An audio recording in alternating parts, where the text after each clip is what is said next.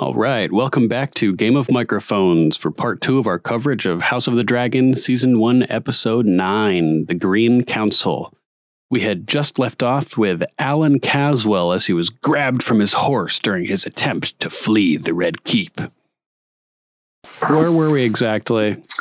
They were pulling Caswell off the horse as he was trying to, I was saying, as the gate opened up, I was like, oh, what if there's a dragon on the other side? Right, there wasn't. yeah. They pull him off his horse, and he's like, get off me. Do you know who I am? And then we don't see Larys Strong in this scene, but this script credits him with saying, he was fleeing from the gate.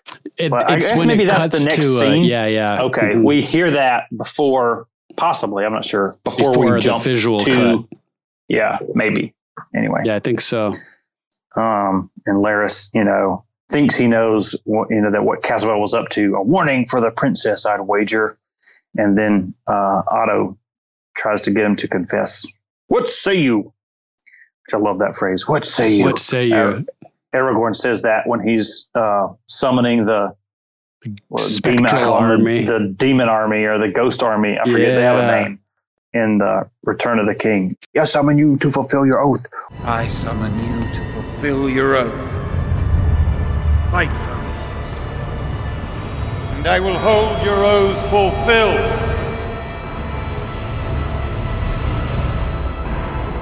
What say you? What say you? So badass. Anyway, and here we get Larys's title, Lord Confessor.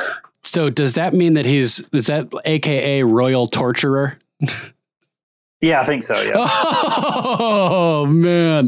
That's why he's got access to the black cells and stuff. Because remember, we were thinking he had to have some position, official position that gave him that type of background. Access to the black cells. Yeah, access to the black cells. And also, it's an official position at King's Landing that keeps him there and not at Harrenhal. Yeah, exactly. His seat. True. The Lord Confessor presumes. So Caswell says that? Yeah, I think so. The Lord. He's like, I have no love for the princess. Well, then where were you going with such urgency? I was just going to get some ice cream. I've got to return some videotapes. Yeah, I would have been like, oh, yeah, I had pressing business down at the docks. Or, come up with some excuse, but he doesn't even. The whole time you were getting dragged there, he didn't think of something? Right. I was like, I wasn't urgent. I just hopped on my horse and was ready to go for a stroll. I don't know. They're gonna string you up anyway, but I would have tried to come up with some kind of excuse, maybe they'll buy off on it. But anyway, let the king's justice take him. Oh God! So by the king's justice, do you think they meant Larys, or do you think they meant like the death penalty? Yeah, I just took it to mean it's the death penalty. Like when they say "let the king's justice," because I think they use that phrase when they behead Ned. Right. Like you will receive the king's justice. Yeah. If that's like automatically death, or if that's just like let the justice system take care of him. I don't know. Yeah, I wasn't really quite sure either. Cool line. Yeah, we see him hanging the next morning as Rhaenys makes her escape. Yeah, but probably didn't get a trial by the jury of his peers. Yeah, probably not. Is that a change from the books? I was under the impression that he had survived. Yeah, I'm not sure. I haven't gone back and looked, and since yesterday, I haven't heard anybody talk about if that is the same fate he meets in the book or not. I'm sure he dies because, who doesn't? Exactly. Everybody does. But I don't remember if he's hanged at the Red Keep or something else. I had heard somewhere that he went and joined Rhaenyra, so it may be a slight change from the books. Interesting. Yeah. Well, they made an example out of him. Yeah, and whereas they may take the other people captive to try to sway their houses, they killed this one. So maybe the other houses can be swayed and convinced to join the Greens, but the fact that this Caswell is killed may push the Caswell house toward the Blacks. Definitely. So, that's pretty messed up, and he's dragged away, kicking and screaming. They drag him out, and he's like, let go of me. This is not right. Yeah. And then he's dragged off to the hangman's noose, presumably. Yeah. And Otto tells Larys that he did well. Only my duty, Lord Hand. Only my duty. And out here, Alan is still screaming and yelling, "Who do you think you are?" And then when we learn that Otto knows that Larys and Alicent have been talking a lot lately. He spent many hours with the Queen of late. And then Larys he's like perfectly ready for this. Like he hasn't covered his tracks so much that nobody should know that he and Alicent are meeting and talking.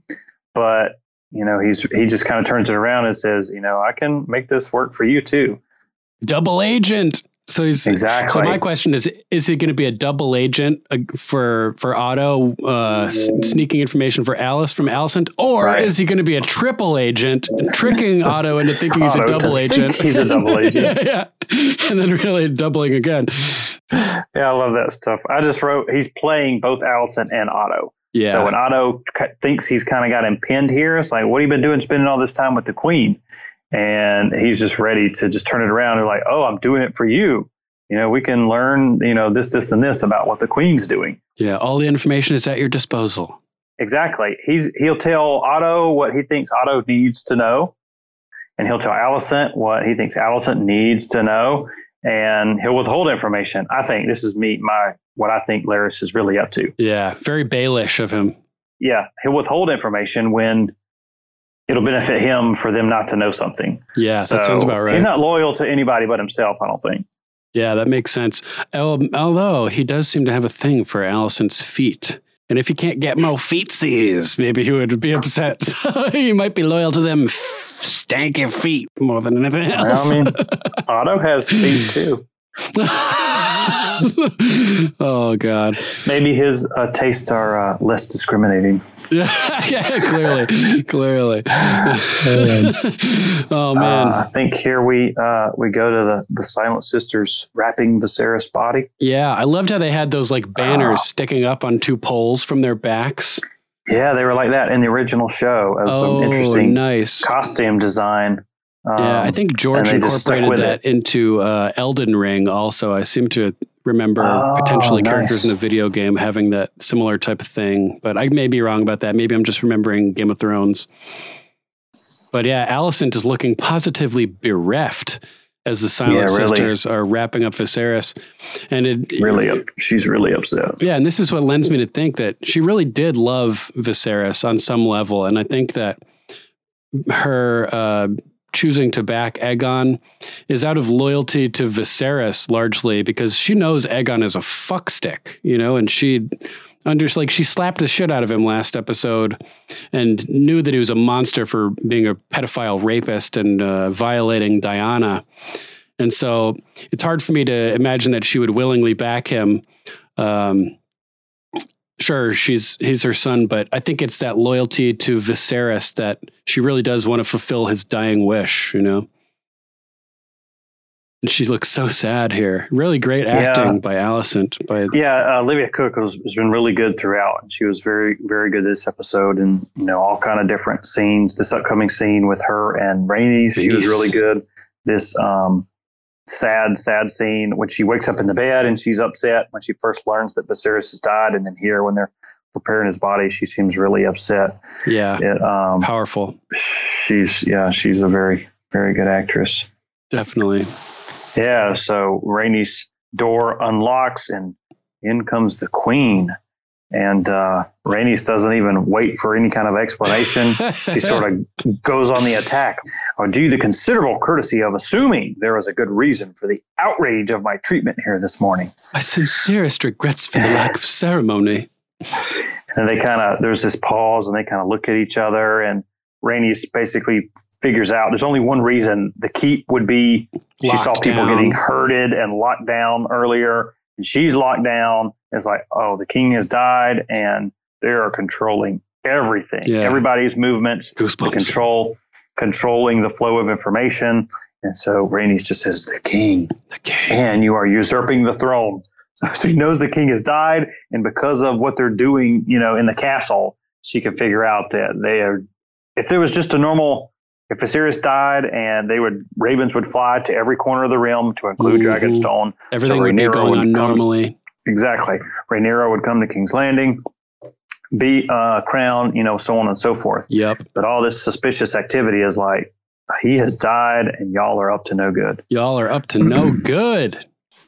That's like the first time I've ever said y'all out loud, I think. Nice.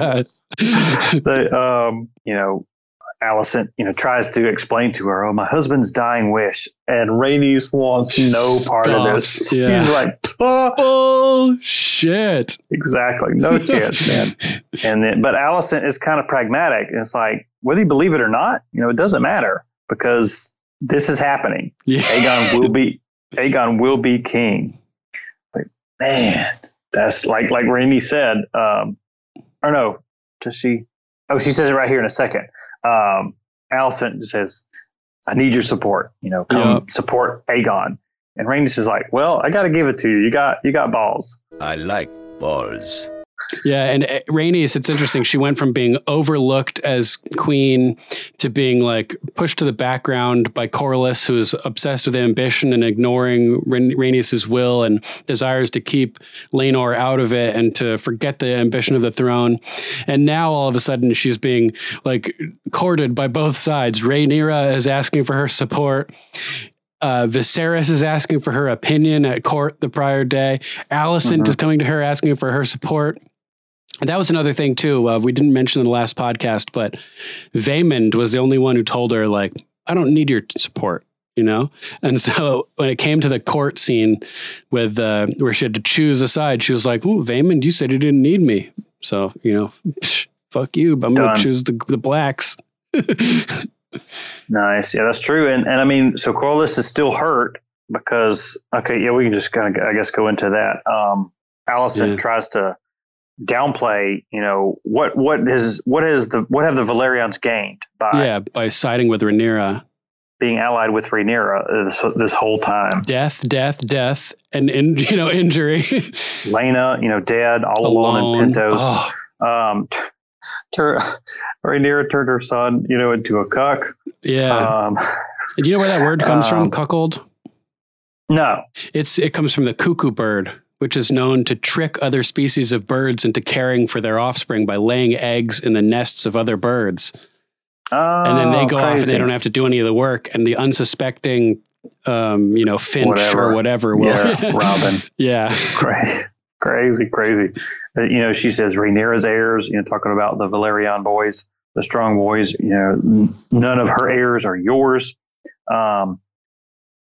And Alicent sort of speaks ill of Corlys. It's your husband who grasps so heedlessly at the throne. And we know this because of the conversations between Rhaenys and Corlys. Rhaenys tries to get him to drop it. Just leave it alone. I've given up on the Iron Throne.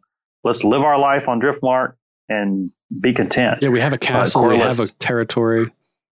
Corlys still wants to kind of continue to press the issue. So Alicent, has the right of this, of their Corlys and Rhaenys kind of relationship. Dynamic, yeah.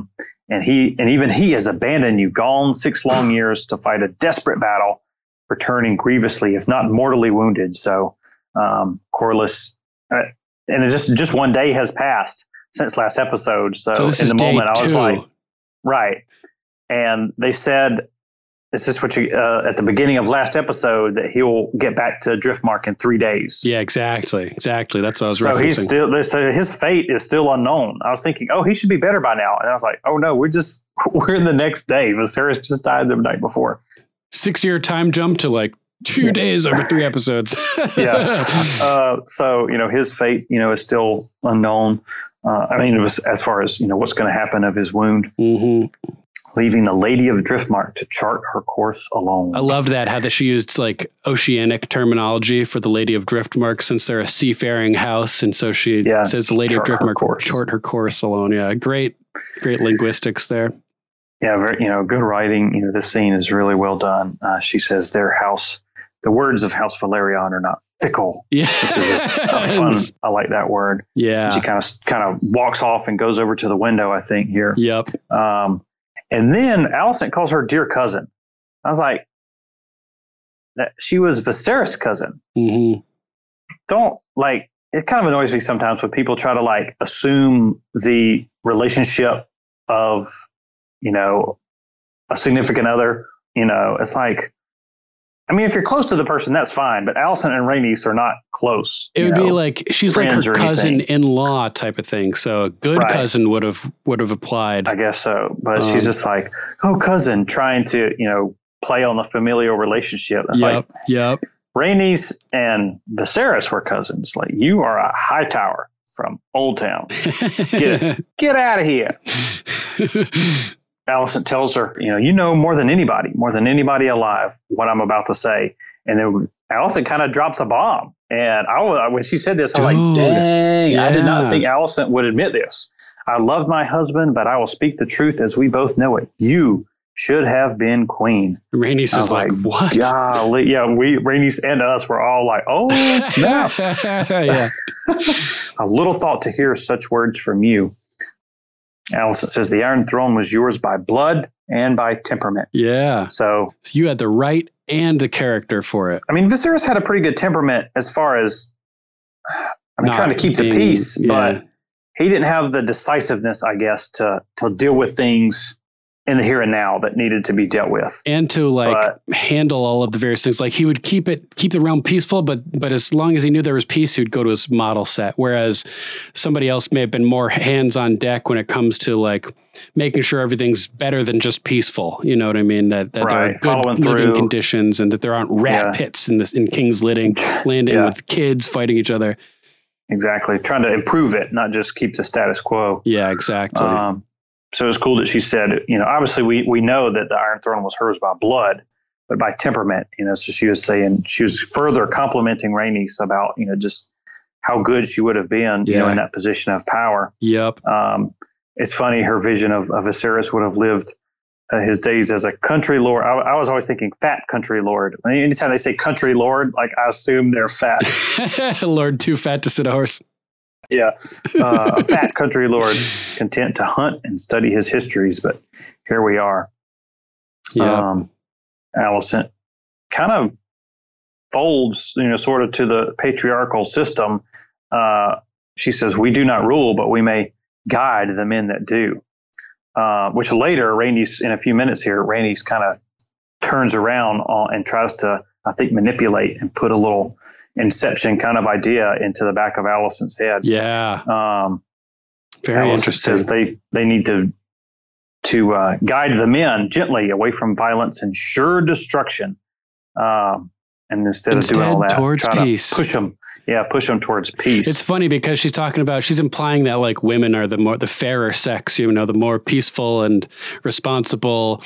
But then, who kills the most people this episode? Rhaenys. A woman slaughters half of King's Landing. Later on. It's a lot of people packed into that dragon pit. Yeah. Boom, blows up through the floor. So it may not be quite as simple as men bad, women good. They each have good characteristics, definitely. And there's a symbiosis that can be achieved when a man and woman work together that I think is unattainable in either in isolation, as seen with King Jaehaerys, the conciliator, and his wife, the good queen Alysanne. Right. I think Alicent, is this where they had kind of tussled with their hands? Alicent was begging her, holding her hands, and Rhaenys rips her hands away. Finally breaks free in this kind of dramatic moment and kind of walks back to the center of the room and is just repulsed by Alicent and what she's trying to do to persuade Rhaenys over to the Greens. And she asks, is it in the name of peace that you've imprisoned me? And then the key question, what of my dragon? Yeah, I love how her mind goes right to her dragon. My mind would go right to my dog or right to my bird, same way. There's no other place to really keep them besides the dragon pit, but the Dragon Mont potentially, where Syrax. That's on. Oh yeah, that's on Dragonstone. But you could land her out in King's Landing. Remember in season 8 where there's this random open kind of area that the Golden Company line up? Oh yeah, when Jon and Tyrion are about to besiege the city. True. There's this open area that we've never really seen where the Dothraki and everybody in the big shots, and where they kill, where basically they have Missandei. Cersei has Missandei up on the battlements, and we're like, where is this open? It's almost sandy open area, Only like a fool would beside fight the the city Dothraki in an walls. open field. Exactly. But anyway, I was trying to think of a place a dragon rider could put their dragon that's not the dragon pit. Well, she lives at King's Landing. Driftmark, right? So where would she normally keep it? It must stay with her at Driftmark, right? At Driftmark, just somewhere hanging out, like over there where Vagar was, in the sand dunes. Yeah, just chilling. But I wouldn't want to leave my dragon locked up in the dragon pit. Hell no. At the whims of whoever controls the dragon pit. Right. Basically, House Hightower. Right. Especially if you're not on their team. Yeah, like you came here to hear Vaemond and his petition for the succession of Driftmark. And turns out Viserys came in and kind of saved the day because the Hightowers had it all planned out. But anyway, all that to say, I wouldn't leave my dragon in the dragon anywhere I couldn't easily get to it. I just tell her to sit up top of the Red Keep and just stay. It's the Valyrian word for stay put. Yeah. But she's immediately like, what of my dragon? So Alicent is kind of doing the tactical, dragon math of, war.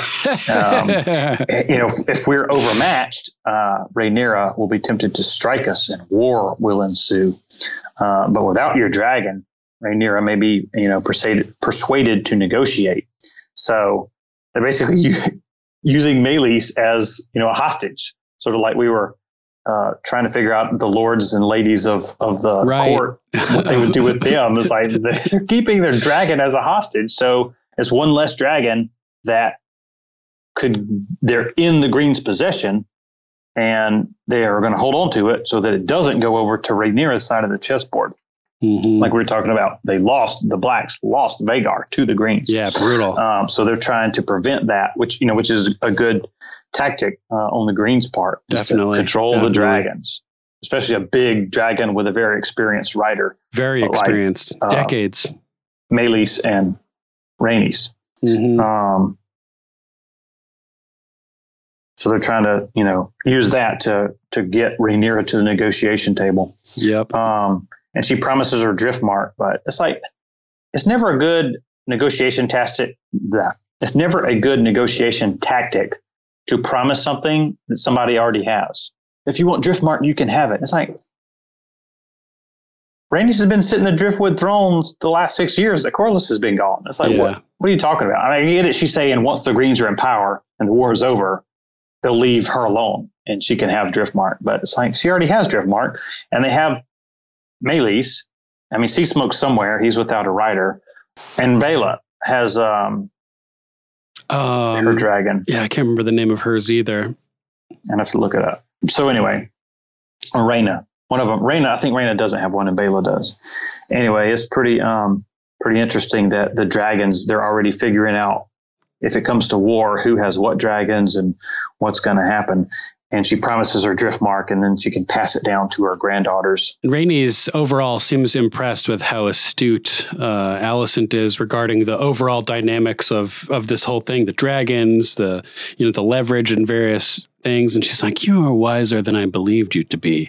Kind of like gives her the up and down look, Alicent. And then she calls her. Yeah, she calls her by her last name. It's like, you've been married to Viserys Targaryen this whole time, so people may think of you as Alicent Targaryen, but you are Alicent Hightower. Good point. You've been wearing these green dresses every day, all day since the wedding feast. You are Alicent Hightower. Like, you come in here pretending to be my family, leveraging me, like you're better than I thought you would be, but you're still a Hightower. Exactly. And Alicent tries to say, she, a true queen, counts the cost to her people. Which is true. It shows how she's got the right mindset for a leader. Yeah, she's thinking about, if war breaks out, what's it it's going to cost, when the high lords and ladies, play their Game of Thrones, it's the small folk who die. But Rhaenys, tells her, is like, yeah, but you still toil in this patriarchal system. You're still serving Otto and Aegon, and even Kristen Cole. Kristen Cole serves her, Viserys, but they're the ones, through this whole system. Great net line. The next line, Yeah, absolutely. He says, Rhaenys tells her, you don't desire to be free. You just want to make a window in the wall of your prison. Oh, I was like, man. I love that line. Wow. That may be one of my favorite lines of this episode. And the next line, like, this totally changed the direction of this. She kind of Rhaenys gets really close to Alicent and just literally whispers in her ear. Have you never imagined yourself on the Iron Throne?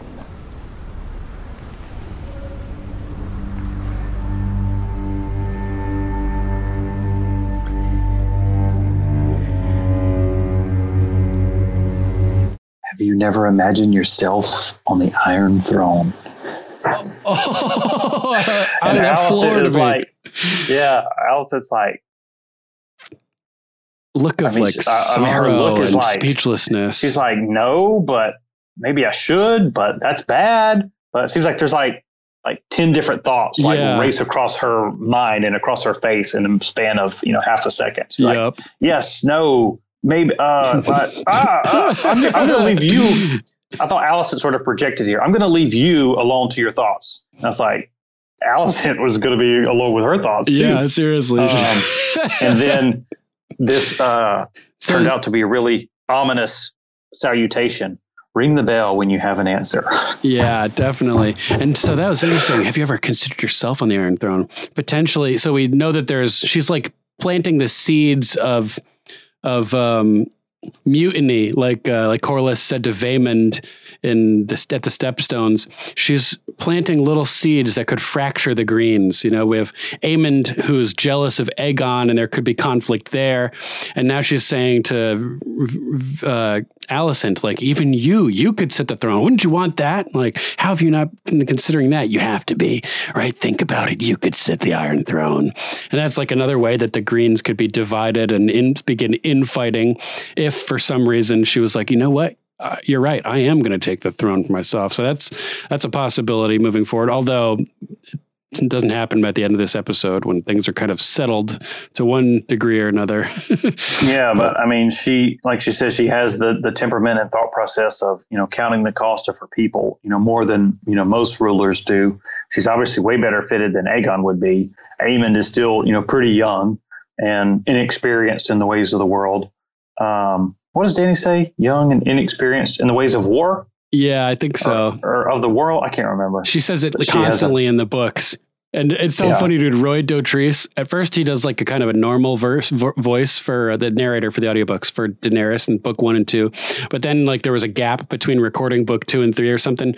And so he comes back and he does like a little Irish voice for Daenerys. I may only be a young girl without knowing the ways of war. Funny. R.I.P. man. R.I.P. Roy Dotrice. Yeah. He was so awesome. Pyromancer Helene. Rest OG. Peace, he was going to be, who was he going to be? He was going to be Grandmaster Pycelle, I think. Yeah, he was in the originally running for Pycelle. Yep. Yeah. But at least he got in the show with Grandmaster. What'd you say?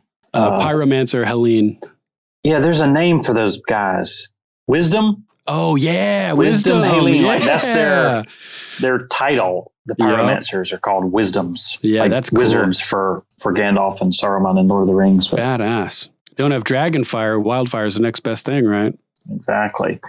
I wonder if that ever comes into play in the dance. I don't remember it, but who knows? Speaking of women slaughtering citizens, Cersei blowing up the Sept. Oh, man. Yeah, so next it cuts to Criston and Aemond as they arrive and spy Eric and Otto, and Eric meeting with Mysaria, and Criston turns to Aemond and says, "My prince, we found them." He doesn't say we found them, he just says, "My prince." And they see Otto and the White Worm and the twins sitting down and talking business. Yeah, dude, this is such a crazy scene. The Otto's wearing his hood, and everybody's all in their stealth garb. And beautiful Mysaria sits down, looking all regal and nicely dressed and everything, and with their head tilted back in a power pose. And And Otto's like, you yourself are the mysterious white worm, I take it? Or are you simply a further peel in this stinking onion? Another great line there. And dude, her first line to him just blows him away. She's like, my condolences on the passing of your king. And he's like, oh my God. Like, what? Yeah, he has tried so hard to lock down everybody and everything in the Red Keep to keep this from getting out. Yep. And she just hits him with the facts like, I know your secret. Sorry, the king is dead. And he's like, and he don't have much of a giveaway. He's like, yeah, you can tell. He's like, deer in the headlights. Oh, how did she possibly know? How does she know? Could you know? And this simple sentence is enough to let him know that she's for real. And he signals for the cash. And one of the he's like, go ahead and pay the lady. It's her. Come on, pay the lady. Yeah, so one of the twins brings over the cash and he gets down to business. Where is Prince Aegon? People were speculating about her accent before, wondering if it's French or what it is, but I think it's like their own creation for like some, far off Planetos accent, because I can't think of anything either, but I think I really liked it in this scene as opposed to her conversation with Daemon in episode 2 or whatever it was when the accent seemed kind of awkward. I thought in this scene it was very effective and mysterious and made her seem powerful and exotic. And she tells him that the prince was in Flea Bottom where no one is to be trusted, and she thought it would be best to secrete him away somewhere safe in case they come looking for him. And he's like, where? And he's safely tucked away. And then she gets down to business on her end. I want an end to the savage use of children in Flea Bottom. They're forced to fight, and worse, your gold cloaks take the bribes given to them to look away, an obscenity either tolerated or ignored by the crown. And he's like, I'll look into it. You have my word. And she further presses him. When your plots ripen and you install your grandson on the throne, remember it was me who put him there. I could have killed him as easily as a wasp on fruit. And then my favorite line of the whole episode right here. Yeah, there is no power but what the people allow you to take. And I was like, yes! Just like that, Mysaria becomes the best character on this whole show. A check against the powers that be, advocating for the small folks, a voice for justice and decency in King's Landing, and a reminder that governments only have the power that we, the people, allow you to have. And I was like, yeah, it's like I fist pumped at this. Mysaria for Queen. Queen Mysaria. Yeah. Mysaria 2024. So awesome. I was like, yes, dude. Love it. You just killed it. And Otto's like, I will remember. Like, you're goddamn right, you will, because she's powerful. She knows things. Yeah. She has the ability to snatch people up. You better remember and you better respect her, because if you don't, she could probably have you killed. You're only breathing because she is letting you, it seems like. And Aegon, the crown prince, is only breathing because she allowed it. Yeah, but she has people in the keep, like her spiders are slinking around. Everybody's at danger if Mysaria is angered. So you've got to keep her in a good mood. I was sort of wondering when Otto says, I will remember, if he meant that the in a North good way remembers. or a bad way. Yeah, that's true. He's like, he could be like, I remember. I'll remember. It's like, okay, this lady is dangerous. Yeah. She needs to be dealt with. I'm going to have to take action. I will remember it, and we can continue to work together. We'll see. Very good read on that. Interesting question. So instantaneously, Mysaria is now one of the most powerful people in the Seven Kingdoms, with leverage over the hand and the crown, which is pretty hardcore. And they're in her debt for recovering the prince.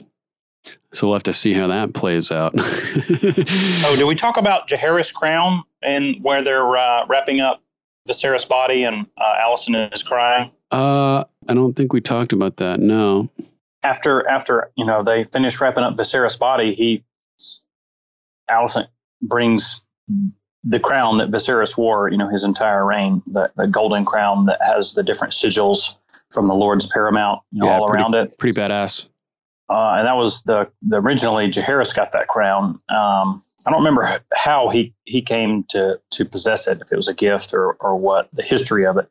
But obviously, Otto and Alicent choose to crown Aegon with the Conqueror's crown. So Jaehaerys' crown is exactly to exude power. Blackfire, the Aegon sword, is black and ruby crown. But here, Alicent places Viserys and Jaehaerys' crown, the golden crown, on Viserys' body, and that's the last we see of it. So I'm interested to see what becomes of Viserys' crown. Yeah. Very interesting. I got a feeling you'll see it again, though. So after Otto and Mysaeria's little sit-down chat, I think we find ourselves in the Great Sept, I think is the name, because the Sept of Baelor is not a thing yet. Yeah, I think it's just called the Great Sept. It's freaking gigantic. It makes St. Peter's Basilica look tiny. Yeah, and the Eric twins are just kind of looking around. So obviously they've been sent here without specific instructions. Mysaria probably said something, just kind of vague. It's like, go look in the Sept. You will find him in the center of the Sept. Right. Something kind of cryptic and puzzling like that. And so they're here kind of on the hunt, and they hear a cough.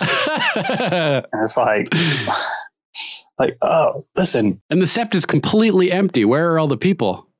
Yeah, they're being rounded up. Well, I guess this is the previous day. Oh, yeah, so they're true. not being rounded up. It's the next morning where they all get rounded up and forced to, you will go to the dragon pit and you will witness. Like, what if I really got to pee, man. I got a doctor's appointment. No, yeah, got to get that goiter checked.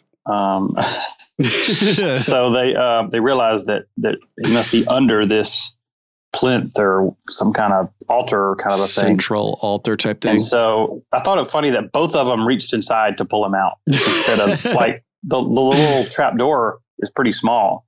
And instead of one of them just grabbing him, they both kind of stick the top half of their body in there and pull him out. And they pull him out kicking and screaming. Well, they're twins. They do everything together, right? Yeah. Watch out, ladies. Hey.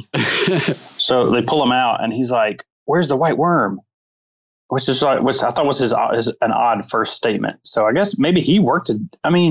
He seems to know that he was taken into her custody for protection, and she was right. Her people were like, "The White Worm sent me to get you. We're gonna keep you safe and hide you in the Sept because it's the perfect place for Aegon to hide because it's the last place on Earth he would ever go." you know, so it's like definitely great place to be. Eric said she sold you for a price, and his had a funny response. Why did you pay it? He wants to be left alone. Well, not only that, but by saying why did you pay it, he's like, why would you guys want me to be king? Like, what the hell? I'm fucked in the head. Like he's total lunatic. And so he's like, why would you do that? Why have you paid it? Yeah.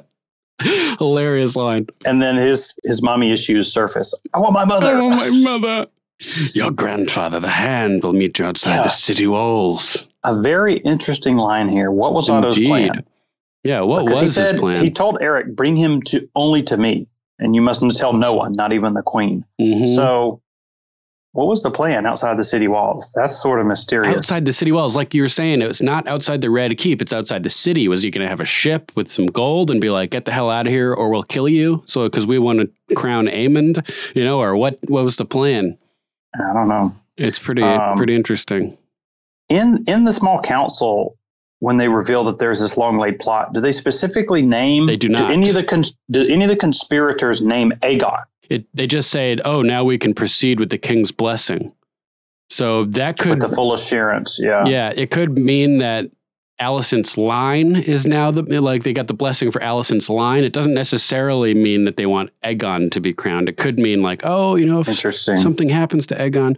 But then again, Otto maybe wants to meet him outside the city walls to sneak him in somehow so that he can get him into the castle stealthily, and so that he can say, we need to attack Rhaenyra because they're going to try to fight, which is what Alicent is trying to prevent. She gives him counsel.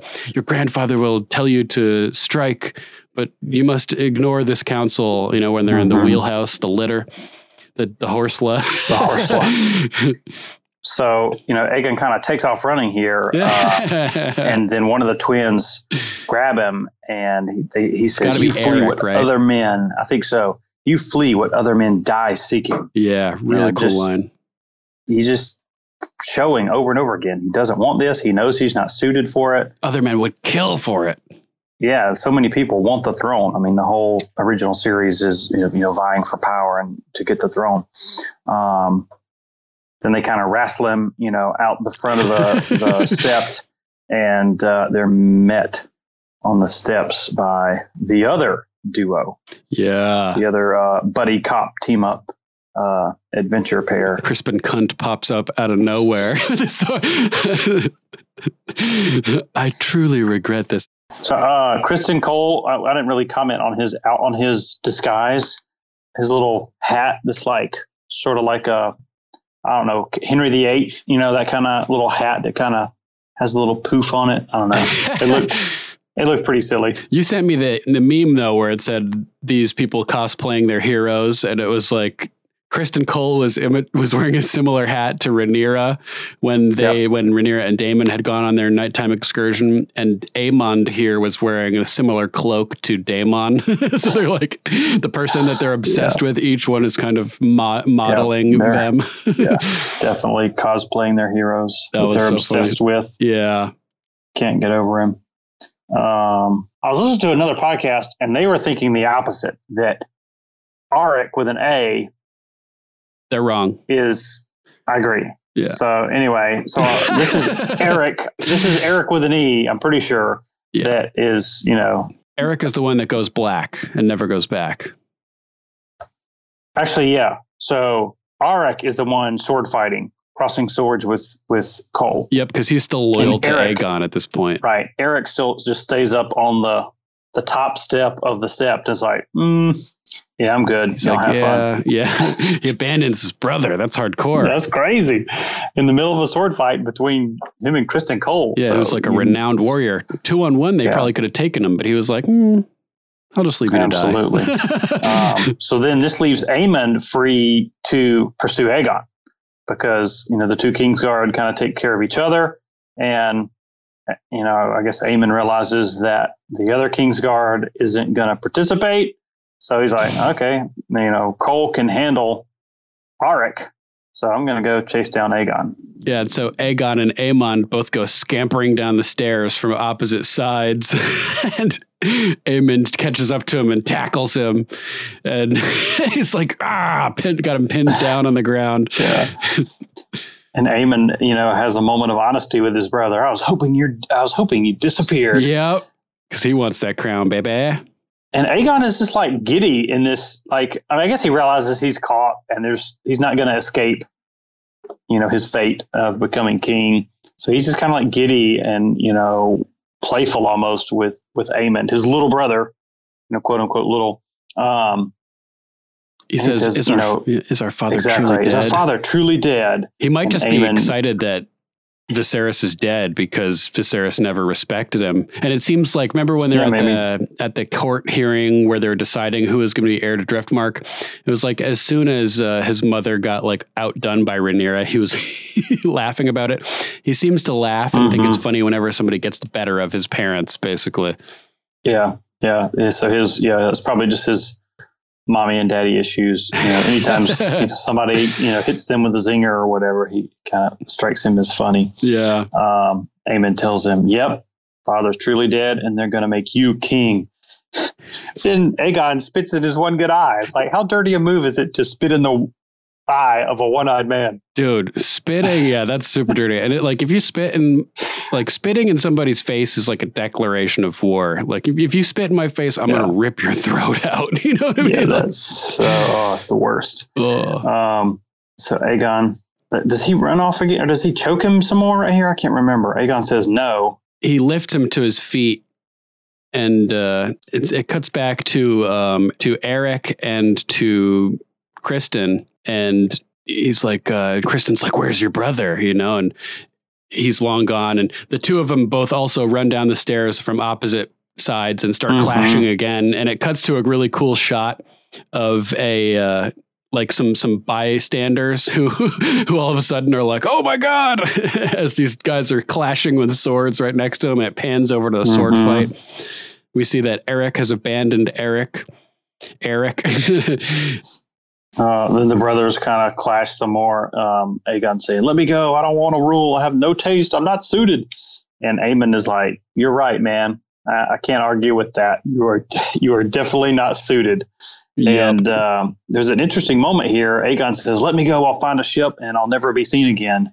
And there's this pause before Cole, comes up behind Aegon. And if it was just left to Aemon in this moment, I think he would quickly escort Aegon down to the harbor, put him on a ship, and watch him sail away. Agreed. But Cole's here. And Aegon knows it too. He's like, holding him by the face, like, you just let me go. And then let me go. Criston slinks up. And oh man, when he disarmed Eric, right, and made him drop his sword, he picks up the sword and he has like the smuggest look on his face. Yeah.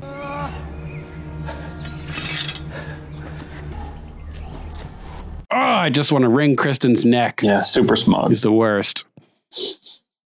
And he comes up behind Aegon, and the queen awaits. Oof. And then it cuts to Alicent meeting with Otto, and Otto is like, well played.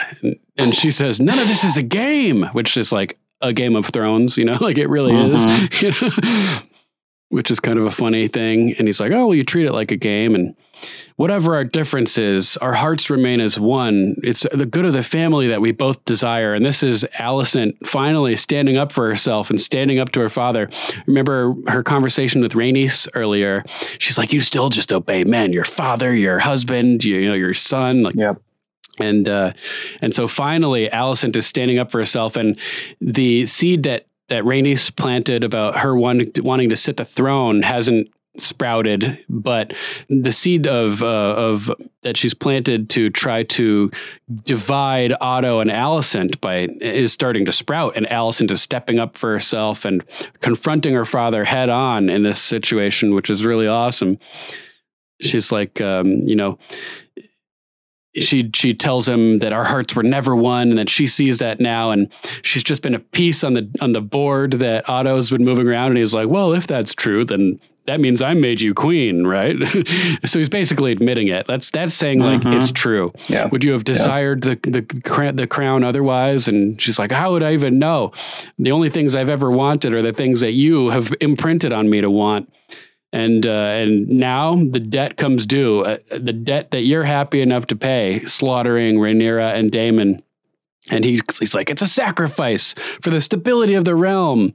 No king has lived that hasn't had to forfeit the lives of a few to protect the many. That's some Machiavellian ends justifying the means type stuff. And he's like, though I understand your squeamishness. And this is a great line here. Reluctance to murder is not a weakness. And she's like, takes control. She's like, I have Aegon now, and we're going to proceed as I see fit. Sticking it to him. We're going to send Rhaenyra and Daemon terms that they can accept without shame. True terms.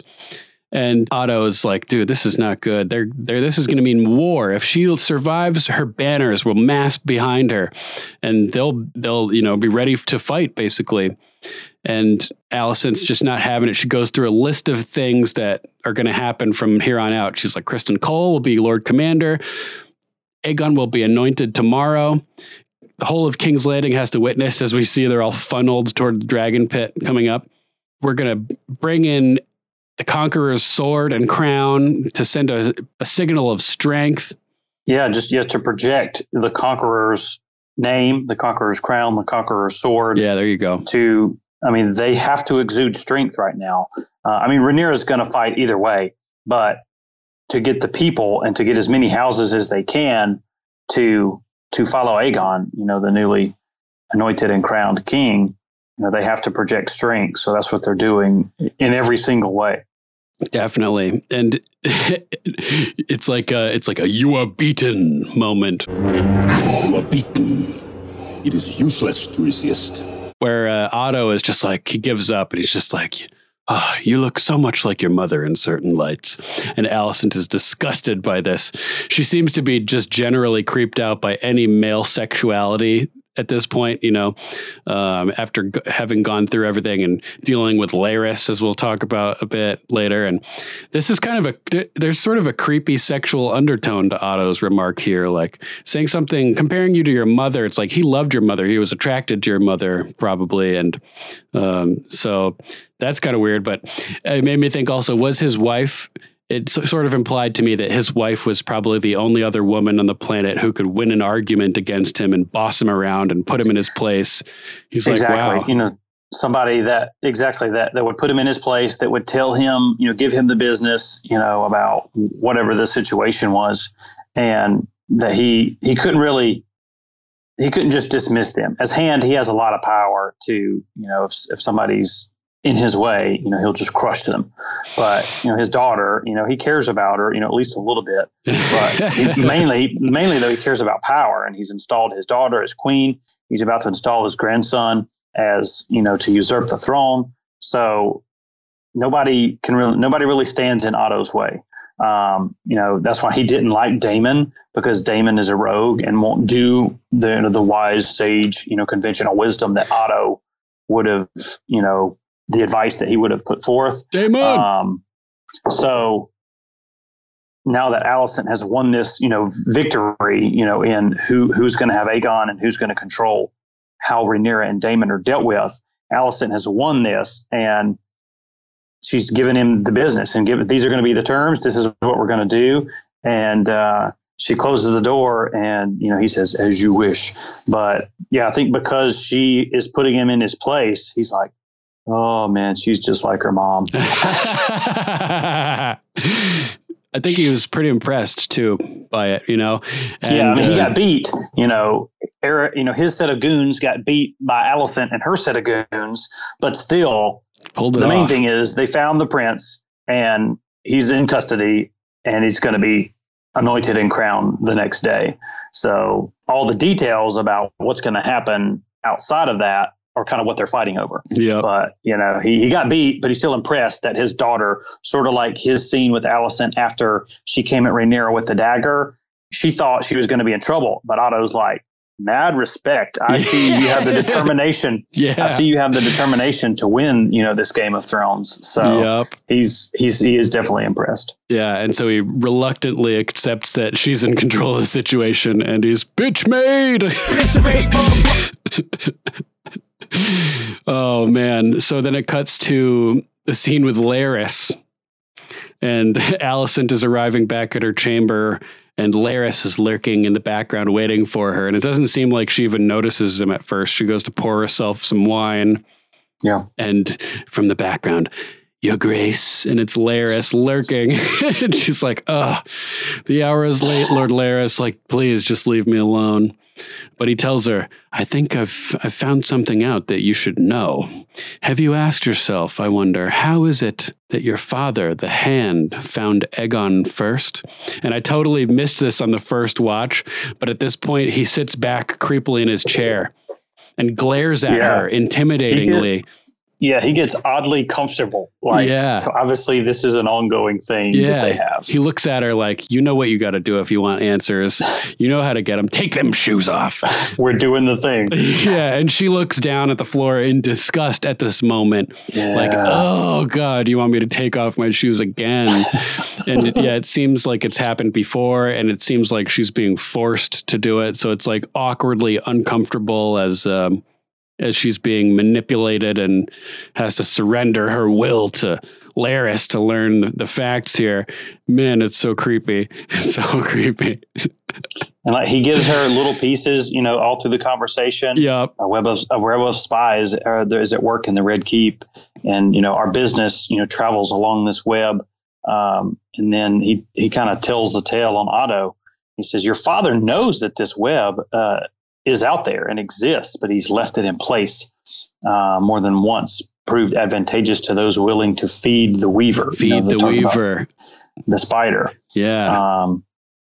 And I think at this point, she asked him a question, give me some more. Yeah, she says, and this weaver watches me, asking him, and asking for some more information. And he just sits there for a minute, and she's like, looks down at her feet again, like, you, next step. Is this where she takes the shoe off or the stocking? I can't remember. This is where she takes the stockings off. Oh, so, it's really getting serious. Yeah, he's like, what more? He goes, and then looks down at her feet like, oh, I could remember if you strip to the next level. Oh, man. More feet Laris now. Exactly. Laris tells him that your lady in waiting, Talia, is one of the spiders. Busted. Talia's busted. I mean, she's already in jail. They already put her in jail, but true. He says there are even more like her, and even Laris doesn't know how many. So that was an interesting detail to learn. Yeah, anybody could be a Cylon. Oh, nope, that's Battlestar Galactica. Anybody could be a spider. And then, does she do something else before he talks about there's one way to destroy his advantage?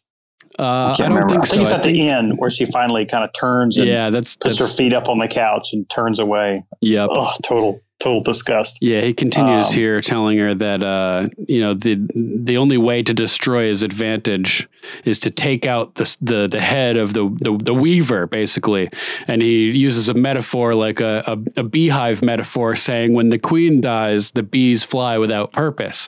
And he's begging your pardon for the turn of phrase, Your Grace, because he's talking to the queen. Yeah, like you can't talk about the queen dying in front of the queen, even in your metaphor. That's funny. So funny. And so she's like, and this falls within your wheelhouse. Like this is something you can handle. And he's like, if you wish, it could be done. And I think signifying that she wants it to be done, she like goes to the next level of the foot fetish thing and turns this voyeurism.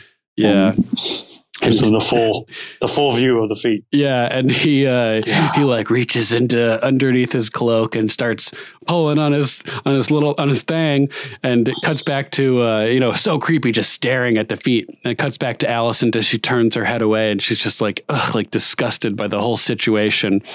Yeah, but like Cersei, she's doing what she's got to do to get the answers that she needs and whatnot. Or like Sansa, I mean. Right, but obviously, he's got this weird foot thing, but he does it he has subjugated the Queen of the Seven Kingdoms to his perverse, will to play his little game. Yeah, it's got to be a combination of those two. Yeah. And like I said, he don't really care whether she knows all the information or not, or if Otto knows all the information or not.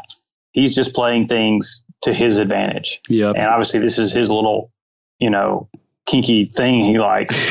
And he hadn't gotten some head maiden, to be weird with him.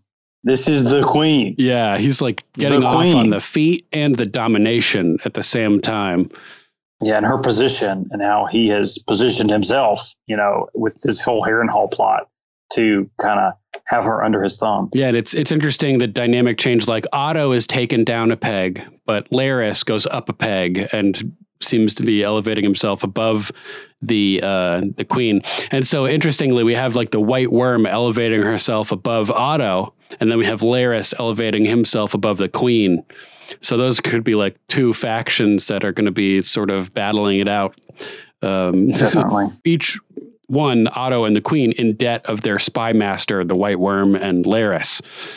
That'll be really interesting going forward to see how that plays out. So then the morning arrives, and we see each of the main players on the greens as the sun is still hovering just beneath the horizon. We're starting to get a little bit of light, but Aegon is just chilling out, eating some chicken or something. Otto is standing, looking out of the window nervously. Aemond is sitting in a chair, contemplating everything. And Alicent is standing by a brazier, looking all nervous. And Rhaenys sits in the dark as well, but all of a sudden there's a commotion in the background, and it's Eric, out of the way, out of my way. Grunting, yeah, and he's taking advantage of the moment. There must have been just a brief time period where he can get to the princess and free her. And it's interesting because he goes through the main door to get her here, right? Out of my way, he has to push somebody out of the way, but then he exits with her through the secret tunnels. So why didn't he just take the secret tunnels to enter her room? Yeah, I don't know. Maybe there's not any to wherever they're holding Rhaenys. Well, there must. Oh, yeah, true. He somehow gets her into the secret tunnels, right? Maybe there's no entrance into that particular room, but it seems like Rhaenys was unaware of these tunnels, right? Because he's leading the way. He must have gone through the secret tunnels with Aegon in Knights of Debauchery. Aegon leading the way, bringing his protector with him as they exit into King's Landing. But Rhaenys seems unfamiliar with the passages as they get down into the chamber where Balerion's skull is, and she pauses like, holy, it's Balerion, you know? And she like, I love that she stops dead in her tracks, and there's just like a brief moment of reverence where she's looking at Balerion and absorbing that this is where his skull has been this whole time.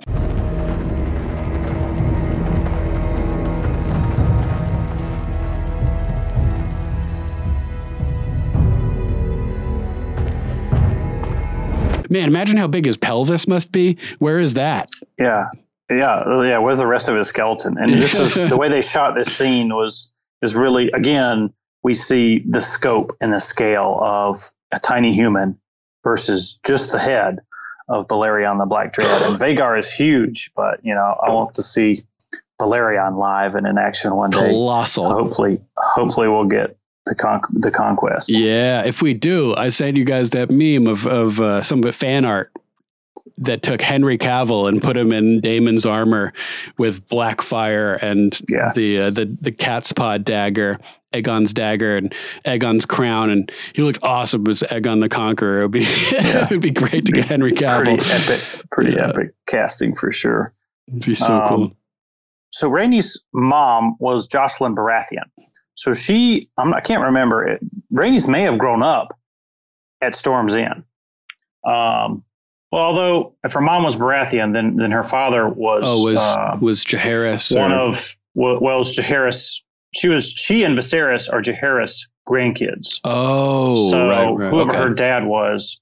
So I was thinking, but if Rhaenys' mom was Baratheon and father was Targaryen, she probably did grow up in King's Landing. I was thinking if she grew up in Storm's End, then she probably almost never had the chance to use or see any of the secret passageways or to see the bottom of the Red Keep where they keep Balerion. It's interesting, though, because Rhaenyra had not seen them either until Daemon showed her.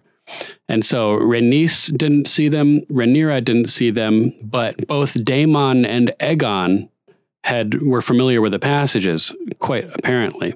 And as Eric shows up to save her, he says an important line: "I cannot let this treachery stand." And yeah, they must enter the secret passages elsewhere, because before they get in the secret passages, they pass Caswell, who's hanging in the map room or something, and he's been executed, met the king's justice, so that sucks.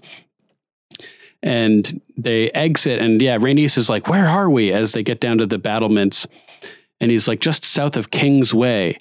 So this seems to exit into King's Landing, apparently. Yeah, he said they're just south of the King's Way. Yeah, interesting. Very interesting. So then at this point, he's like, the Blackwater's this way, we got to go. And at this point, it cuts to the White Worm's villa, which we saw at the end of last episode when Talia went to inform her of the goings on. And this time it's up in flames. It's engulfed, and flames are just pouring out the windows. Too bad, because it's a beautiful looking place. Clearly one of the nicest places in King's Landing. And I was wondering at this point, will she think it's Otto, who she just revealed herself to? Does she think he's trying to take her out because she was trying to leverage him? Will she retaliate? So this could end up dividing Otto and the White Worm in theory, which would cancel out my idea of White Worm and Otto versus Alicent and Larys. But who knows? I'm curious to see what happens as a result of this. How will the White Worm react? She has people inside the keep. She could be dropping poison in cups.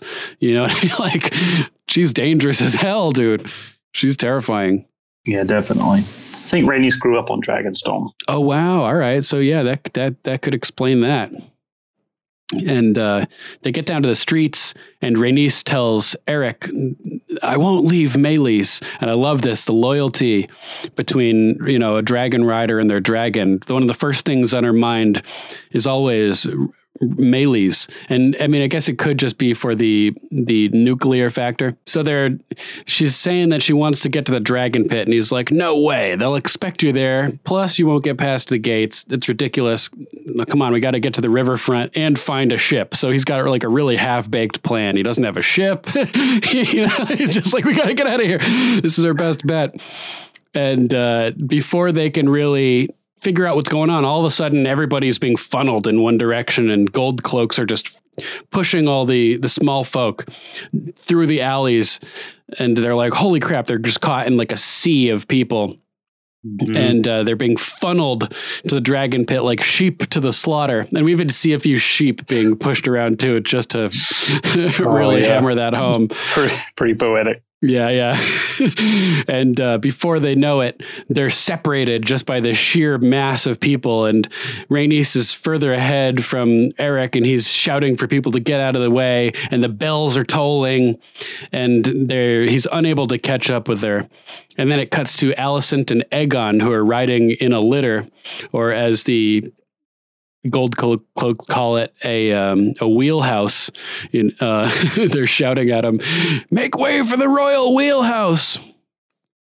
And they're talking, and we had this similar shot in the episode with the Hunt back in the day, so long ago at this point, where Viserys is sitting on the left, where Aegon is sitting now, and Rhaenyra and Alicent were both sitting on the right. So it's like, oh man, you can see like how things have changed since that time.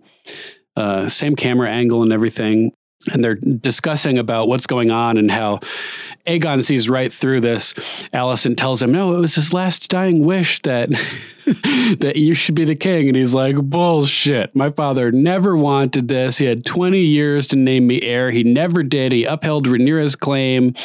He could have changed his mind, but he didn't, because he didn't like me. And which is true, probably, because he's a little shitbag. He knows the truth. There's zero chance of this being true, that in his final breath, he whispered that Aegon should take the throne. Nope.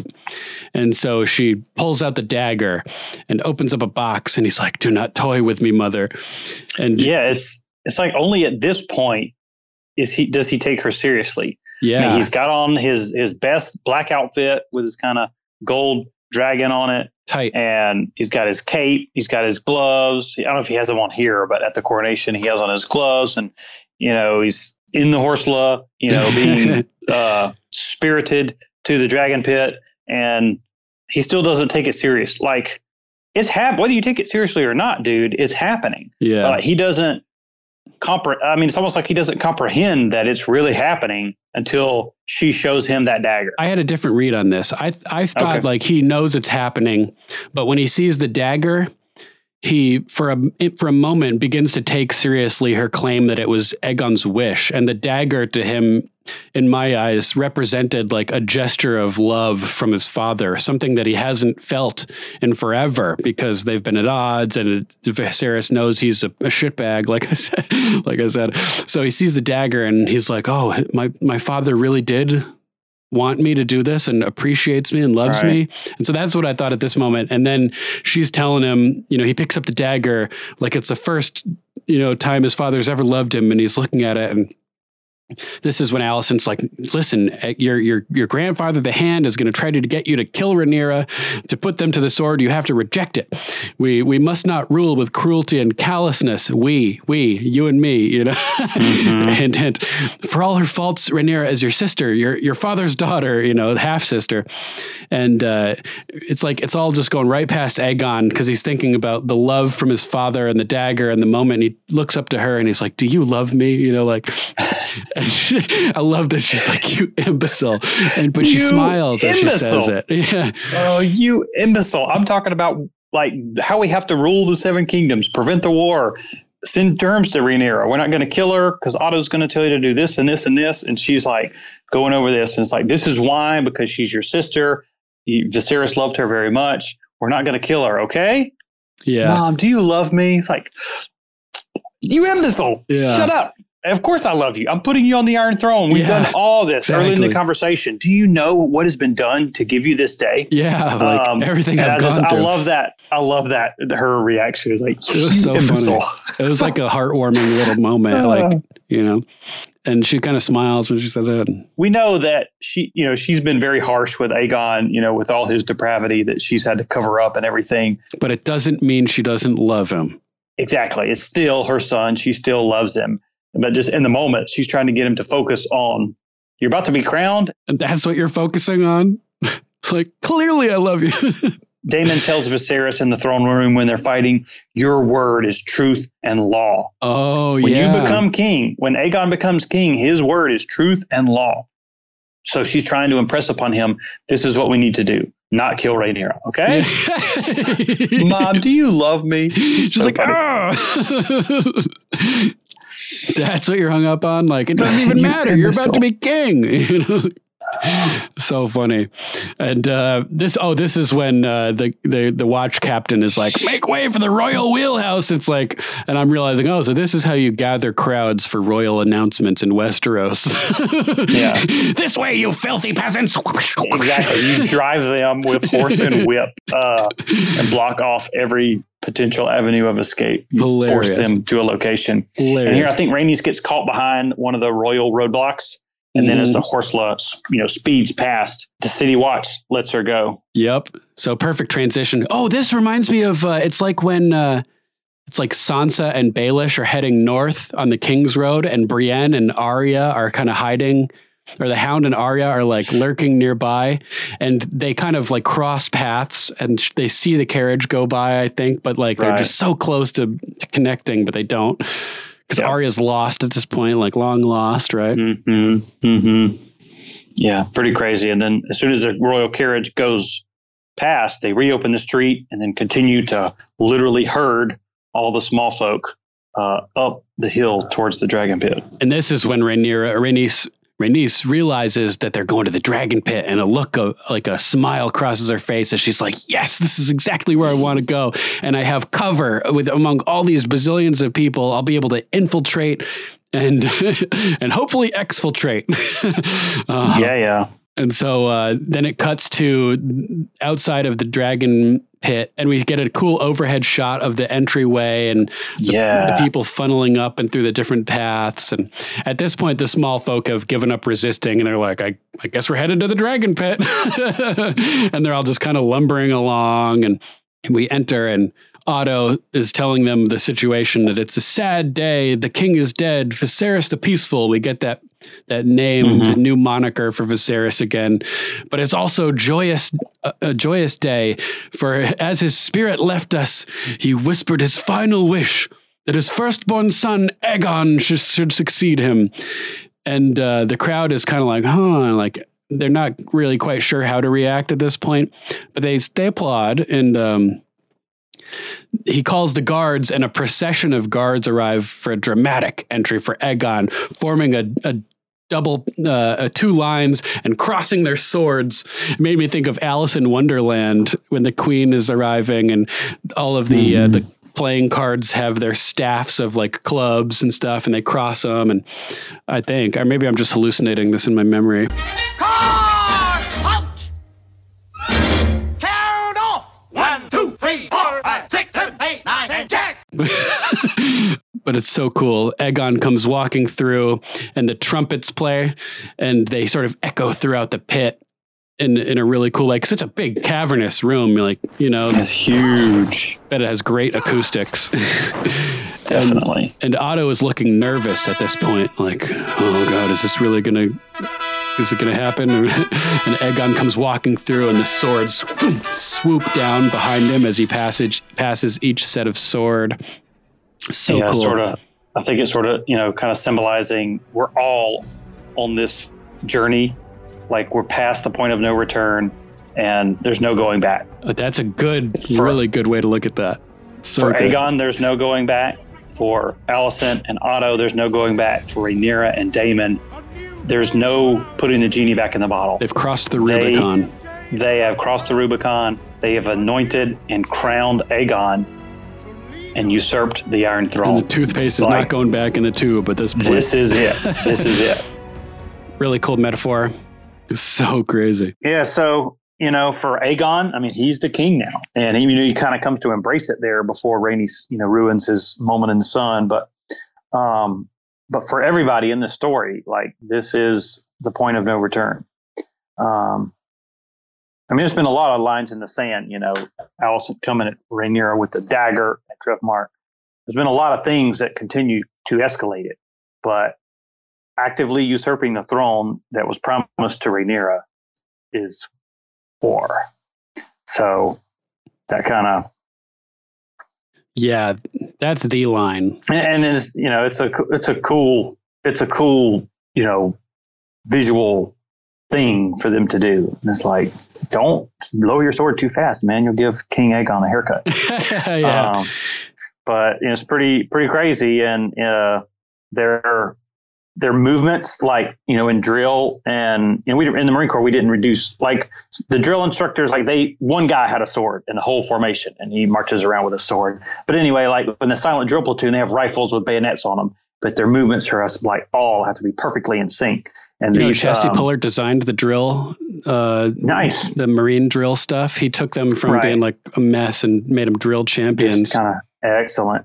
So they, the movements here, with the swords, as far as each pair, as they lowered it, their timings all seem pretty much right on.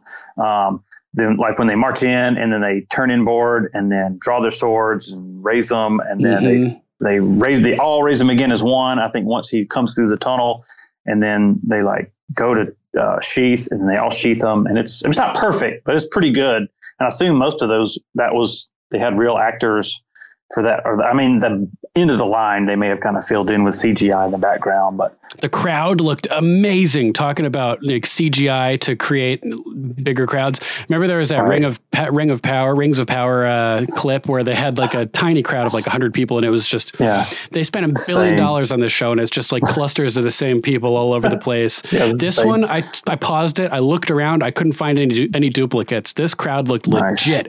It was awesome. Yeah. A lot of them, though, it looked like, is there no like middle class? Because they all looked like beggars almost, it seemed like. It was like they're all just in their ratty brown, kind of disheveled looking, at least the ones at the front that I kind of glanced at. Yeah, no middle class in King's Landing. I mean, there's the lords, and then there's the small folk who are all, like, there's no middle class in the small folk. It's all poverty. So it's right at this moment where Otto begins to speak about how it's a privilege and good fortune to be here to witness this day.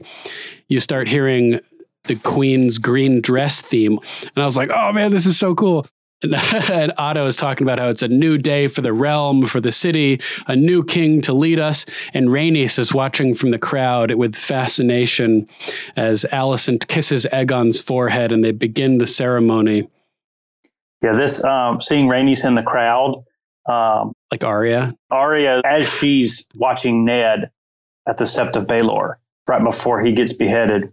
At this point, Arya's hair had been cut, right? Yoren grabs her from the crowd and then cuts her hair right after. Okay. As he's walking by, he notices Yoren and he says, "The statue." And Yoren goes and sees Arya up there and collects her, and he's the one that slices off her hair. But when she's standing on the statue, I mean, she's not as incognito as Rhaenys is here, but we get, a girl or a lady in the crowd, who is lurking and kind of trying to see what's going on and what's happening. Mm-hmm. And Arya was powerless to do anything about it. Oh. So it's not the same as Game of Thrones. And like George Lucas said, it's not history or whatever. It's not the same, but it history rhymes. Yeah. But here, Rhaenys is not powerless to change things in what's going on. I mean, she is in the moment as she was getting pushed into the dragon pit and down the streets of King's Landing. But now she's in the dragon pit. This is where she wants to be. And she kind of waits and witnesses and kind of looks around for a little bit and sees Aegon crowned. As the Septon is doing the thing. It's as he's like rubbing stuff on Aegon's forehead. This, "May the warrior give him courage. May the smith lend strength." And it's at this point that Rhaenys makes for the dragons. Yeah, she's like, I've seen enough of this. Let me go get my red girl. Hilarious too that there's like no locked doors between this area and the dragon. It's fine because the dragons wouldn't fit through these small passages anyway to get there, human-sized passages. But and obviously, like, nobody's going to be stupid enough to try to go down there, and if they are, they'll get flamed. So who cares? Maybe their thinking is, why does a dragon need to be guarded? Yeah, like if it's not their dragon rider approaching him or some other dragon keeper or other Targaryen, Valerian, with the blood of old Valyria. Yeah. They're probably going to get cooked or eaten or both. So get turned into toasted Tarleys. Exactly. Toasted Tarleys, man. What a great scene. So the Septon Eustace, which I had forgotten his name, he's featured in the book a fair amount, I think. He anoints and basically blesses the king. And then Criston so this is book accurate. Criston takes Aegon the Conqueror's crown and kind of proclaims the crown of the Conqueror passed down through generations. Let the seven bear witness. Aegon Targaryen is the true heir to the Iron Throne. Brutal. So they have to state this out loud in public because they're usurping the throne. Yeah, exactly. And obviously, all the small folk have been conditioned for the last 20 years that Rhaenyra is the crown princess. All the small folk. Exactly. There you make a song about that. And I think through this, we kind of get Aemond and Helaena and Alicent all kind of their kind of reactions as Cole is making this proclamation. Cole puts the crown on his head, and that's it. We're, like you said, we're across the Rubicon. And the second that the crown goes on Aegon, I feel like he looks like a totally different person. Like all of a sudden he looks pretty badass. Yeah. We've been kind of complaining about how he looks, and he looks younger than Aemond, and he looks like the White Shroot. But like, I think they cast him for what does he look like with the crown. Aegon's crown. Yeah. Because he looks awesome at this point. Yeah. With the white, blonde platinum wig. And the crown is like, okay, what does he look like there? Exactly. And that's what they cast for. And then they don't really, however he looks without the crown on, it is what it is. Yeah. Who cares? We're just trying to get to the coronation. And he kind of like looks at each one of his family members, and they all kind of nod to him. What's her face? Helaena nods and like turns away, and Aemond like gives a deep, thoughtful nod, like, "Arr." Like Aemond he almost doesn't move at all. It's like almost an super imperceptible slow. Little, like, almost like, I don't want to bow to you, but I at least have to kind of move my head a tiny bit. And Otto gives him a pretty nice bow. And then I think when he's still, at this point he had stood back up, but when he was kneeling right as they crowned Aegon, the camera was kind of from Aegon's right and Aemond's left, and was kind of looking through the gap in between Cole and Aegon, and we were seeing Aemond specifically in one shot, watching the crown go down. Watching the crown, and it was just a cool shot, and what it's conveying to us that it's Aemond is the one who really wants this, not the one who's getting the crown. Yep, I liked that too. And so he stands up, and Criston proclaims, "All hail His Grace Aegon, second of his name, King of the Andals and the Rhoynar, and the First Man, Lord of the Seven Kingdoms, and the Protector of the Realm." And at first, nobody claps, and it's just quiet. And I'm like, "Oh God, what's happening?" And I thought we were going to get a Jeb Bush moment here. Clap, please. Please clap. Somebody, please clap. Yeah. And, or like in Shrek, I think there's a guy with the cue card. Applause. Yeah, they have him at like Saturday Night Live and stuff like that too. Applause, applause, applause. The red blinking light. Yeah. And the bell tolls, and Criston yells again, "Aegon the King!" And then the crowd starts to erupt with applause. And it's at this moment where Aegon suddenly feels a rush of this approval that he never got from his parents. coming from the crowd of thousands of people around him. And it takes him a moment to absorb it and realize what's happening before he realizes, they love me. They love me. And he starts pumping his sword-filled fist up into the air, drawing even more dramatic applause. And it's like he's like a singer at a rock show. He like, oh, the right side of the crowd. Oh, to the back. Oh, to the left. And he pumps his fist towards different sections, and the crowd is like doing the wave, you know, not literally, but they're all cheering in response. He's pointing at us. He's pointing at us, you know. And Otto looks around like it's working. They're accepting him, and the last minute change of plans for the heir. Yes, it's all coming together. And it's like Aegon craved that love and affection from his mom and dad and never got it to this level because he's a psycho, but now he gets it amply from the crowd, and this type of positive reinforcement for a psychopath could have catastrophic consequences. You know, you don't want somebody like this to be reinforced positively to think that they can just do whatever they want and it's good and people will love it, because man, it could he could really start doing some crazy stuff. Oh, we were robbed a tiny bit from the books. Basically, right after they crown him, it's like the crowd is silent for even longer. Oh, man. And a lone voice says, "Long live Queen Rhaenyra," or something like that. Oh, shit. Damn. And then finally, I think something happens, and then the crowd finally starts to come around to Aegon. Damn, that's crazy. So, yeah. And then Aegon, as the crowd screams, Aegon stands with his arms outstretched. Oh, just basking in the glow of the glory and love and affection. And Alicent smiles. Ah.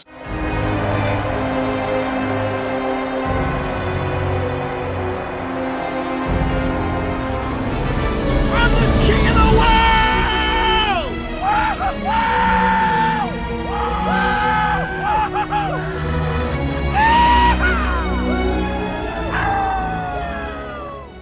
And it says Aegon is standing there basking in the love of the crowd, and they're screaming, chanting, "Aegon the king, long live Aegon!" Ah, the crowd goes wild. It's at this moment that all hell breaks loose, and the beast beneath the boards busts up through them.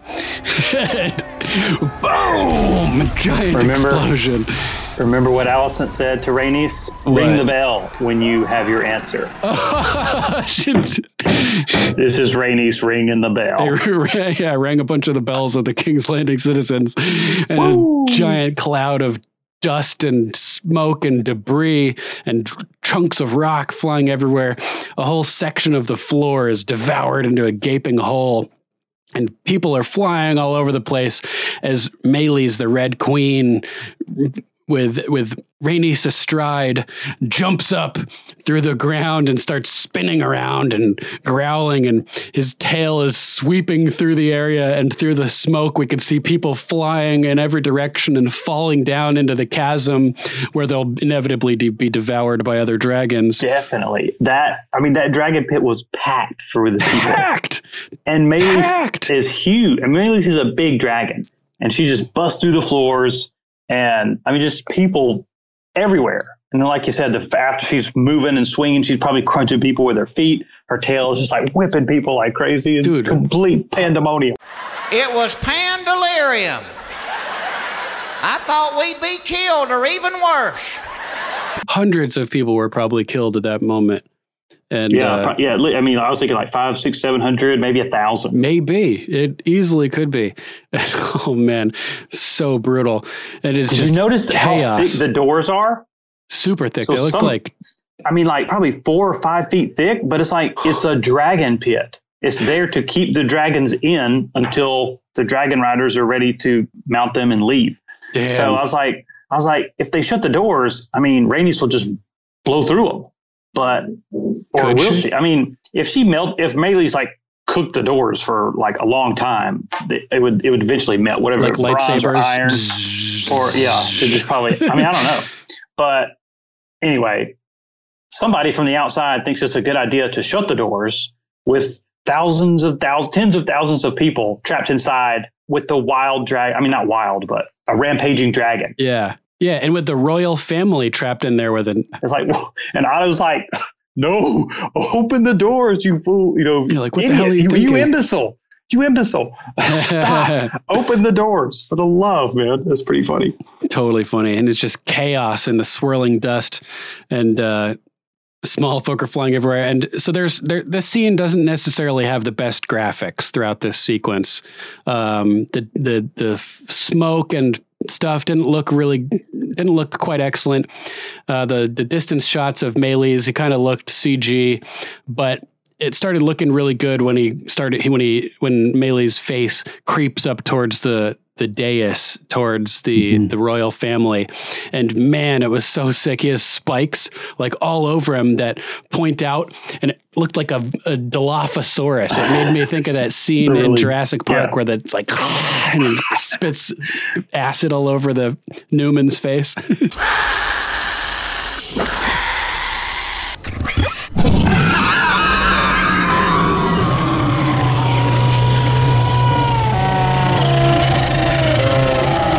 Yeah, super crazy how, like, most of the time, I think Cyrax too, we noticed kind of they're like laid almost straight back. I think like they can kind of not necessarily, but flare them out, a little bit at least, or a lot. It's really cool looking. I got that impression too. Pretty interesting. Kind of like a bird's feathers, how they can kind of angle them. Like Loki will puff up if she wants, and then and my chickens do that. They'll like kind of ruffle up or like a cat can maneuver its body to look weird and more intimidating. So as Meleys' head, gets closer and closer to the dais, Alicent jumps in front of it. But before that, she tells Cole, get Helena. That's her number one priority. Not the king that she just crowned in the moment of like absolute peril and danger. Get Helena. Yeah. The innocent. So Cole is dutiful as ever. Instead of jumping in front of Aegon and trying to slay the dragon, as the fairy tale knight would do, he obeys the queen, get Helena out of there, which they're still just standing off to the side. Yeah, and the conqueror's namesake cowers behind his mama. Yeah. I mean, Alicent jumps in front of him, but normally you would think that he'd be like, "No, mother, get out of the way, mother." I'll slay this dragon. But Alicent, like Rainey said, I have to credit you for your boldness. She stares down a dragon. Yeah, and it's sort of like a beautiful moment that highlights the motherly devotion and sacrifice. Willing to die to protect her young, just on instinct, jumping in front of the child is not a child at this point, but her child. And there's like a super tense moment where like they can tell the dragon's about to unleash on them and they're like, oh God. And Alicent closes her eyes and it's like she's accepting death in that moment. Yep. And then Meleys starts screeching at him, but no flames come out, only air. And this is when it looks like the Dilophosaurus, like it's spitting the poison all over Newman. With his spikes fanned out. Gah! So gangster. And I was like, this whole thing is new, but I'm like, there's no way, knowing some of what happens in the future, I was like, there's no way she roasts them. But right. Man, I hope she does. Just being from Team Black, I'm like, oh, is she gonna roast him? Dracarys, say it. Like David, say it, please say it. But she doesn't. Everyone on Team Green here almost joined Team Black if they had been roasted from green to black. They'd be toasted Carlys, toasted Hightowers. Crazy. Yeah. And so the dragon like closes its mouth, and for a brief moment, Rhaenys and Alicent make eye contact, and Rhaenys is kind of like I let you live, kind of moment. And before the dragon turns around and the doors are kind of closing, and Meleys just like leaps out through the door. Like we haven't seen a dragon jump before, and she, whatever, jumps through the door and then takes to the sky, leaving the greens still green instead of burnt black. Yeah, exactly. They probably needed a new change of what do they call underwear in Westeros? Small clothes. They needed a change of small clothes. Yeah, but it's cool. Like, have you seen videos of like an owl or a falcon like fly between two people, and then like pull all their wings all the way back and just go through this tiny gap, and then they reopen their wings to land like on the handler's thing or whatever. Owls specifically have like these blunt like flat-ended kind of wings that give them hyper maneuverability in the air. They can fly between tree branches and like really impressive stuff. And Maylee sort of did that. Yeah. She sort of jumped and then kind of got through the door with her wings kind of pulled back, and then she zoomed through, that tight little space of the closing door. And so, speaking of flight, she's going round and round the room. Loki, for our audio viewers, Loki is just doing laps around Duncan. I think she's going to hope. I'll hold it for check out the YouTube video. But Maylene gets through the door and opens her wings and goes whoosh, whoosh, get some speed and get some altitude to get the heck out of there. So epic, dude. Rhaenys' armor was super cool. Oh, yeah. Almost like a samurai. Must store it with her dragon. So she could, unless she had it on underneath her. Right, some people thought she put it on under her, Daemon cloak. She was wearing. But her and Eric kind of got out of the keep pretty quickly, we presume. So I don't think she was sleeping in. Pretty quick, yeah. I don't think she would have had time to. It takes like 20 minutes to put on your hockey equipment, so it's got to take at least half an hour. Medieval armor is way worse than that. But exactly. Anyway. So people online are criticizing Rhaenys for killing hundreds of civilians, but then not finishing the job and killing the Greens. But as Alicent said just a couple scenes ago, reluctance to murder is not a weakness. Yeah. Plus, definitely. There's the whole element of kinslaying. Yeah. So kind of sucks she didn't myrtleize everybody, but at the same time, kinslaying is kind of a big deal in Westeros, right? Yeah, and kingslaying. So even though he's, like Lord Bees the Bomb said, he's an imposter. He was still crowned and anointed as king just then. So regicide and fratricide, or no, that would be patricide is killing your parents. Fratricide is killing your sibling, or I can't remember. Anyway, I think the showrunner and/or the director or the writer or somebody was saying that basically in that moment, Rhaenys kind of looked Alicent in the eye, and even though they're going to be on opposite sides of this war, Rhaenys basically, that's another mother, and with her kids, and ultimately, this is not Rhaenys' war to fight. Yeah, true. I mean, she's going to take sides, but it wasn't for her. It wasn't Rhaenys' war to finish. Definitely. So, and people are mad that she killed a bunch of innocent civilians, but there doesn't seem like there's any other exit. The ramps were closed, so they couldn't go up the ramps. There's definitely no other exits around underneath. So the only way out, it's either she's going to die or she has to escape and just cost a bunch of innocent lives to save her own, I guess, Yeah. It sucks to be small folk in King's Landing. Yeah, for sure. I mean, it's kind of a brutal take on it, but I mean, it obviously it's just the reality. All those people, get killed. But the only thing cooler that would have made that scene cooler, I think, is if she had like roasted the floor and it was like flames and dust, like almost exploding the floor, Sept of Baelor style. Yeah, like boom, shooting fire just up in that and area, blasting just it open. Fire up and out. And then like burst through the flaming floor. Yeah, that would have been tight. It was pretty awesome. Yeah, definitely. So as the doors close, finally, the episode ends focused on Alicent, who sinks her head in relief, considering the implications of all that has just happened, with Aegon standing behind her. And if there's any question in his mind as to whether or not she loves him, now he knows the answer. She stepped in front of a dragon to shield him. Pretty hardcore. Anything else you want to add about this episode overall? Yeah, I mean, it was just, wow, what a ride. Just the High Tower is trying to control and constrict the flow of information, and they can't keep Mysaria from finding out. They can't keep Rhaenys, under lock and key and her dragon. And ultimately their plan worked as far as holding the news as tightly as they could for that one day, and then finding Aegon and installing him on the throne. Yep. But for sure, it's still all, their plan didn't work out exactly the way they wanted, because Meleys and Rhaenys are, presumably going to go to the black side, Team Black. To the dark side. That's not the way Otto and his council of traitors drew up their plan. Oh, we forgot to talk about Otto rolling up joints.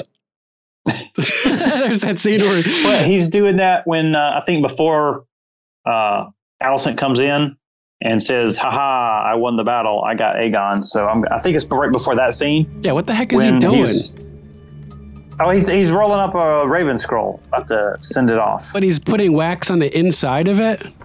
Yes, I remember you said that, and I didn't look for it. I didn't look for it on when I watched it this. Y'all said that, I may have already rewatched it. So yeah, I don't remember watching it in close detail to see if, but obviously the wax, goes on the outside and you put the little stamp on it. Stamp or a signet ring or seal, whatever you do to it. But even that, remember Varys knows how to unseal and reseal. Oh yeah, a sealed message. Ooh, the tricks of the trade.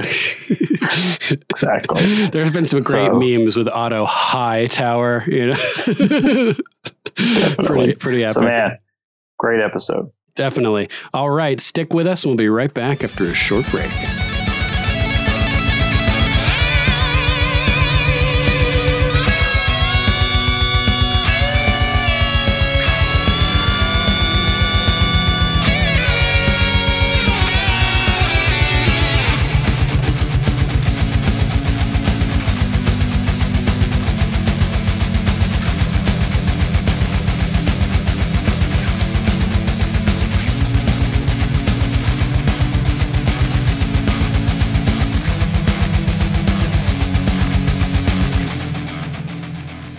And now, time for Ravens Calls. Lord Tom of the Misty Moor says, "Sorry if this has been said beforehand, but this show desperately needs comic relief. Give us a Tyrion or Bronn character, anything. There's no humor at all to bring levity to all the pain and death. I think I'm enjoying the show overall, but I'm not really sure anymore." I think we'll get something. There's got to be. Mushroom would have been that if we had gotten some shroomikins. Yeah, definitely some jests from Mushroom the Fool. Yeah. I mean, I laughed at the "you imbecile," but if you take that from, if you think about that from Aegon's perspective, it's pretty harsh. But I took it as funny. But yeah, there's definitely not that witty, Tyrion kind of a character to. Maybe we'll get something. I don't know. I think Daemon's funny. We just didn't have any Daemon this episode, Yes, some of his, cracking up during Lena's funeral, or her, you googly. I mean, it's like inappropriate funny. Like, you can't be laughing right now. True. And I'm laughing at Larys, but that's always inappropriate too. Maybe I'm just sick in the head. Thank you, Lord Tom. Always good to hear from you, brother. Hope all's well in the Misty Moor.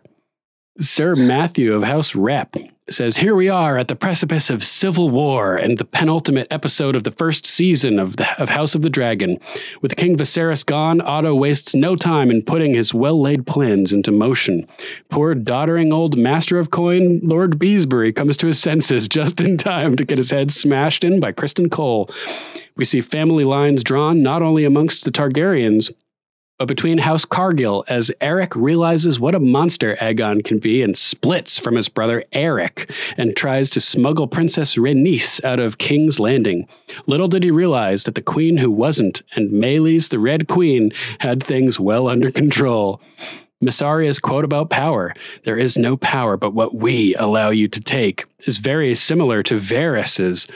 Power resides where men believe it resides. It's a trick, a shadow on the wall, and a very small man can cast a very large shadow. Both believe that it is the small folk that give the kings their power and use their treachery to help the common people." Good point. Good connection there. I like that. "I would try to make a Larys joke, but I'm afraid I would get off on the wrong foot." Oh, nice. Classic. Thank you, Sir Matthew. Great to hear from you. Lady Mary Patricia of House Dorigo says, "Alicent standing up to her dad. Nice. Larys had a foot fetish. Whatever floats your boat, man. Aegon is throwing some serious Joffrey vibes. Oh, yeah. I think she means at the end when he's kind of getting high on power. Yeah, Rhaenys is a sick badass. I love her. Husband thought it was a slow episode, but the tension just kept building and building. Loved it. So much tension. Good to hear from you, Lady Mary. Thanks for writing in. And Lord Joey of House Pool posted the picture of the guy leaning out from behind the tree, licking his lips like like he's eager. And the caption says, Larys strong, thinking about Alicent's feet again. Oh, man, so brutal. Definitely. And we have a voicemail from Archmaester Stitches. Sir Duncan, Lord Zach, Archmaester Stitches from the Siren Isle here. Yo. Well, I'm going to say, man, you got to see this episode was just not as gripping without Team Rhaenyra involved, not having Daemon and Rhaenyra in the episode. It felt a little more one-sided. Zach is agreeing. It was good. It was not my favorite. Definitely not Battle of the Bastards or some of the other episode 9s we've had throughout the original series, but definitely not the weakest episode. And better with the differences from the book to what the show's doing. I think what they're doing with the White Worm's motivations for what's going to happen, which is a massive spoiler, so I'm not going to go into that, but it's coming. And I think that Helena's Demon Under the Boards, a lot of people would think, well, that's probably just Rhaenys breaking through the ground, which it could be, to do this awesome scene we saw in this episode, but I think it's hinting more towards something else. Ooh. And that's all I can say about that right now. But Rhaenys, man, she could have saved like HBO a ton of money. She could have just roasted the whole council there. Then Team Black would have just won in a fell swoop. Yeah. But I think, and y'all might have already talked about this, but I think it's got to do more with this was finally something in her control, that she could choose what happens instead of it being chosen for her by the people and all that kind of stuff. Interesting. Man. I noticed in the opening that Viserys' symbol filled with blood. So I thought that was cool. Yeah, some changed stuff. Gone. And then it went down and you could see from the high tower of Alicent's little sigil in the opening that there was 4 bloodlines. So they did hint to, I can't remember his name, Darkan or Dankon or something like that. That's the 4th kid that we haven't seen. So I'm guessing he's going to be in season 2. He's the baby. I don't think he'd even be a baby at this point. Yeah, probably not. But yeah, man. Again, not as all over the place as I would hope it would have been. It was very concentrated. I felt like the whole thing was kind of like a Where's Waldo Finding Aegon episode, which again, in the middle of the season might have felt a little better, but being the penultimate, I was a little disappointed in that. God, I still hate Aegon. Fuck, this guy got like kids with filed teeth and their nails sharpened and stuff like that with like house sigils on their backs, like fighting in a pit. So insane, crazy. dude. But then there we go. The high towers, just already breaking their... I mean, they still could put it into the fighting pits, but I doubt it. But they burned the White Worm's mansion there, so I don't think they're going to stay true to their word. And I felt really bad, though, for Alicent, because the book makes it seem like she's so involved with all the conniving and everything that's going on with her council, and you can see that she wasn't privy to most of it, and she's actually upset that they're just continually just using her more and more as a pawn. Maesters gave her a bad name. Her father's game, and the Lannisters are all involved and everything. So damn Lannisters. But I did hear that all those pre-screeners that go out to all these YouTube channels and stuff like that, none of those went out for this final episode. So, which is cool. So that means that we'll get to experience it with the whole world. And I think something big's got to be coming if they're not gonna, something that's not in the books, like this whole Rhaenys face off with the king's coronation and all that in the dragon pit. None of that's in the book, so that's really if they're going to do something like that, only even larger, then I'm good. Because like I can't remember his name I'm talking about, but the Bald Kingsguard guy, I think he dies way early on in the book, and he's not dead right now. Sir and obviously Harold. He's going to do like a Barristan Selmy, it looks like. Woo, yeah. And, go to Joining up with Rhaenyra. Danny. It seems, I don't know. Again, that's all uncharted territory, which I love. Again, better and better differences between the book and the show. The show is just so much cooler, and I'm ready for next week. All right. Great to hear from you, Archmaester Stitches. Always got Awesome. great feedback. Awesome feedback. And yeah, a little bit less crazy than I expected the penultimate to be as well. But it was gripping in its own way. The tension was super thick. So I ended up really liking it a lot. And I forgot to mention just how much I love the design of Melee's, the Red Queen, Rhaenys's dragon. Red with little white spots and stuff. It just a really cool looking dragon overall. Really awesome.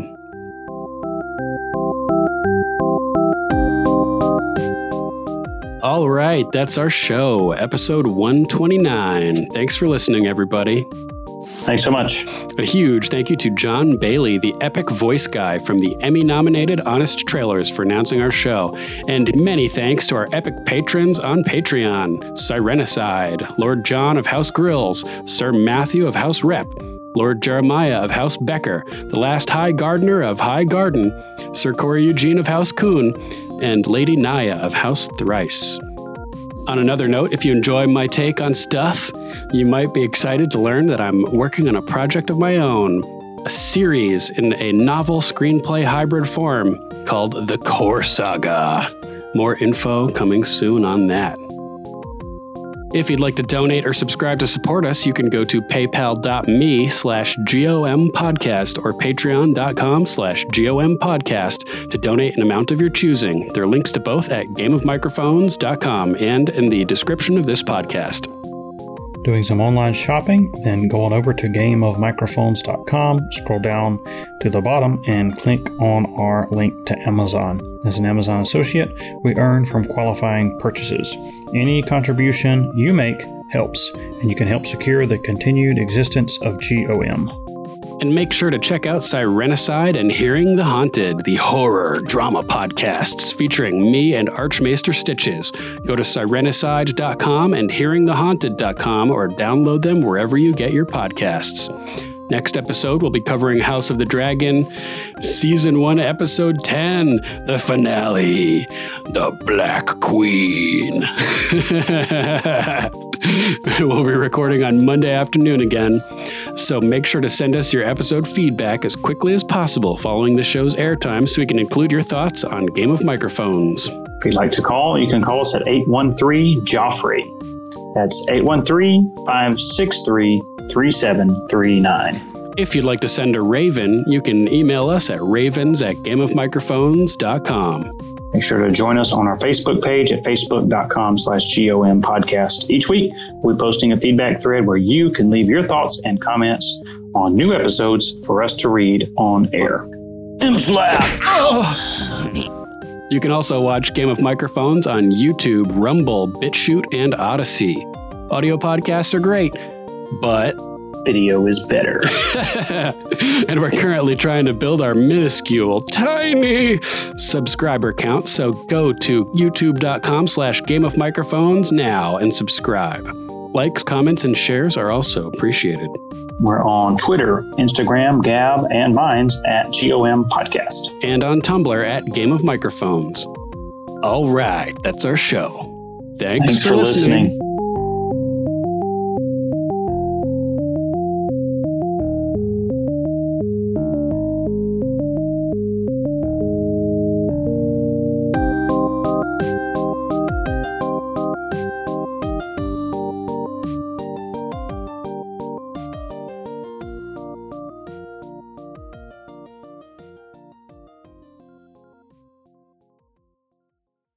We must not rule with cruelty and callousness.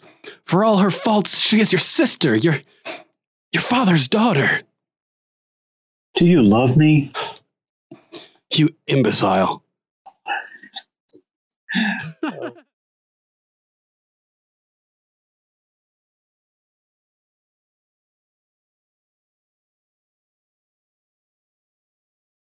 That means you've seen all previously aired.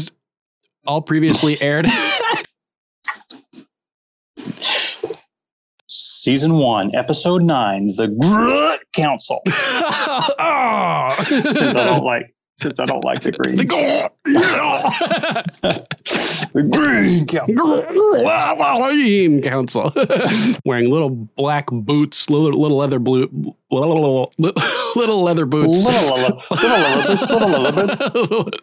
If Alicent, is as pure as the wind-driven snow, as you like to think, as I know, you mean?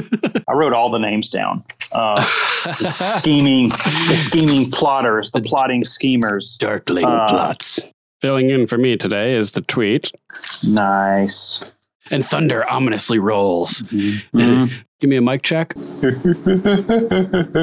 Perfect. As the Canadians would say, beauty, eh?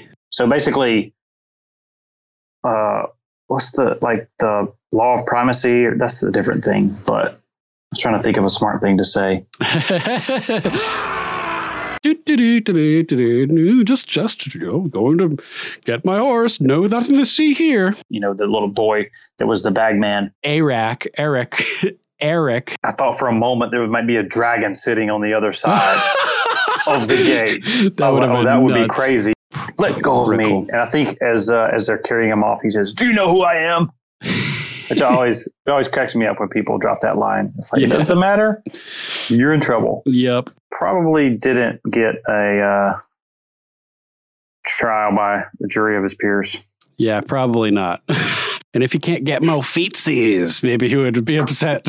You might be loyal to them stanky feet. He has died, and y'all are up to no good. Y'all are up to no good. That's like the first time I've ever said y'all out loud, I think. Nice. Alicent, has the right of this. She has the temperament and thought process of, counting the cost of her people, more than, most rulers do. She's obviously way better fitted than Aegon would be. Get out of here. I may only be a young girl without knowing the ways of war. Funny. R.I.P. man. R.I.P. Roy Dotrice. Yeah. He was so awesome. Yeah, but she has people in the keep. Like her spiders are slinking around. Everybody's at danger if Miss Arya is angered. All right, I gotta roll. Run. All right. Yes, sir. Sounds good, brother. Stop recording here. Stop recording. All right, there. Nice. Actually, not nice. What the hell? I'm fucked in the head. Eric is the one that goes black and never goes back. You know what you got to do if you want answers. You know how to get them. Take them shoes off. We're doing the thing. This is where she takes the stockings off. Oh, so, it's really getting serious. Out of my way. I will not let this treachery stand. Treachery! The Greens are treacherous. Totally.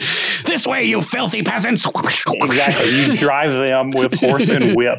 It's weird to talk about poop in terms of favorites, but bird poop is the best poop because it doesn't stink at all, and you just wipe it up and it's gone. My favorite poop. Yeah.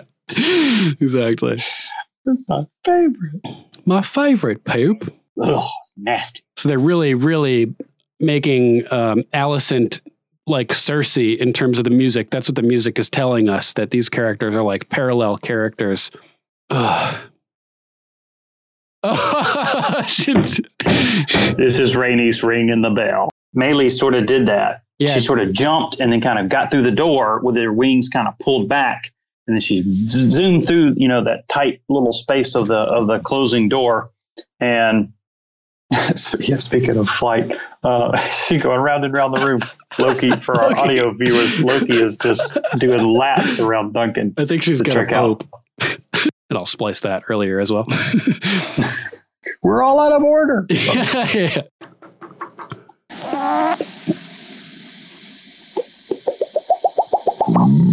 Do you love me?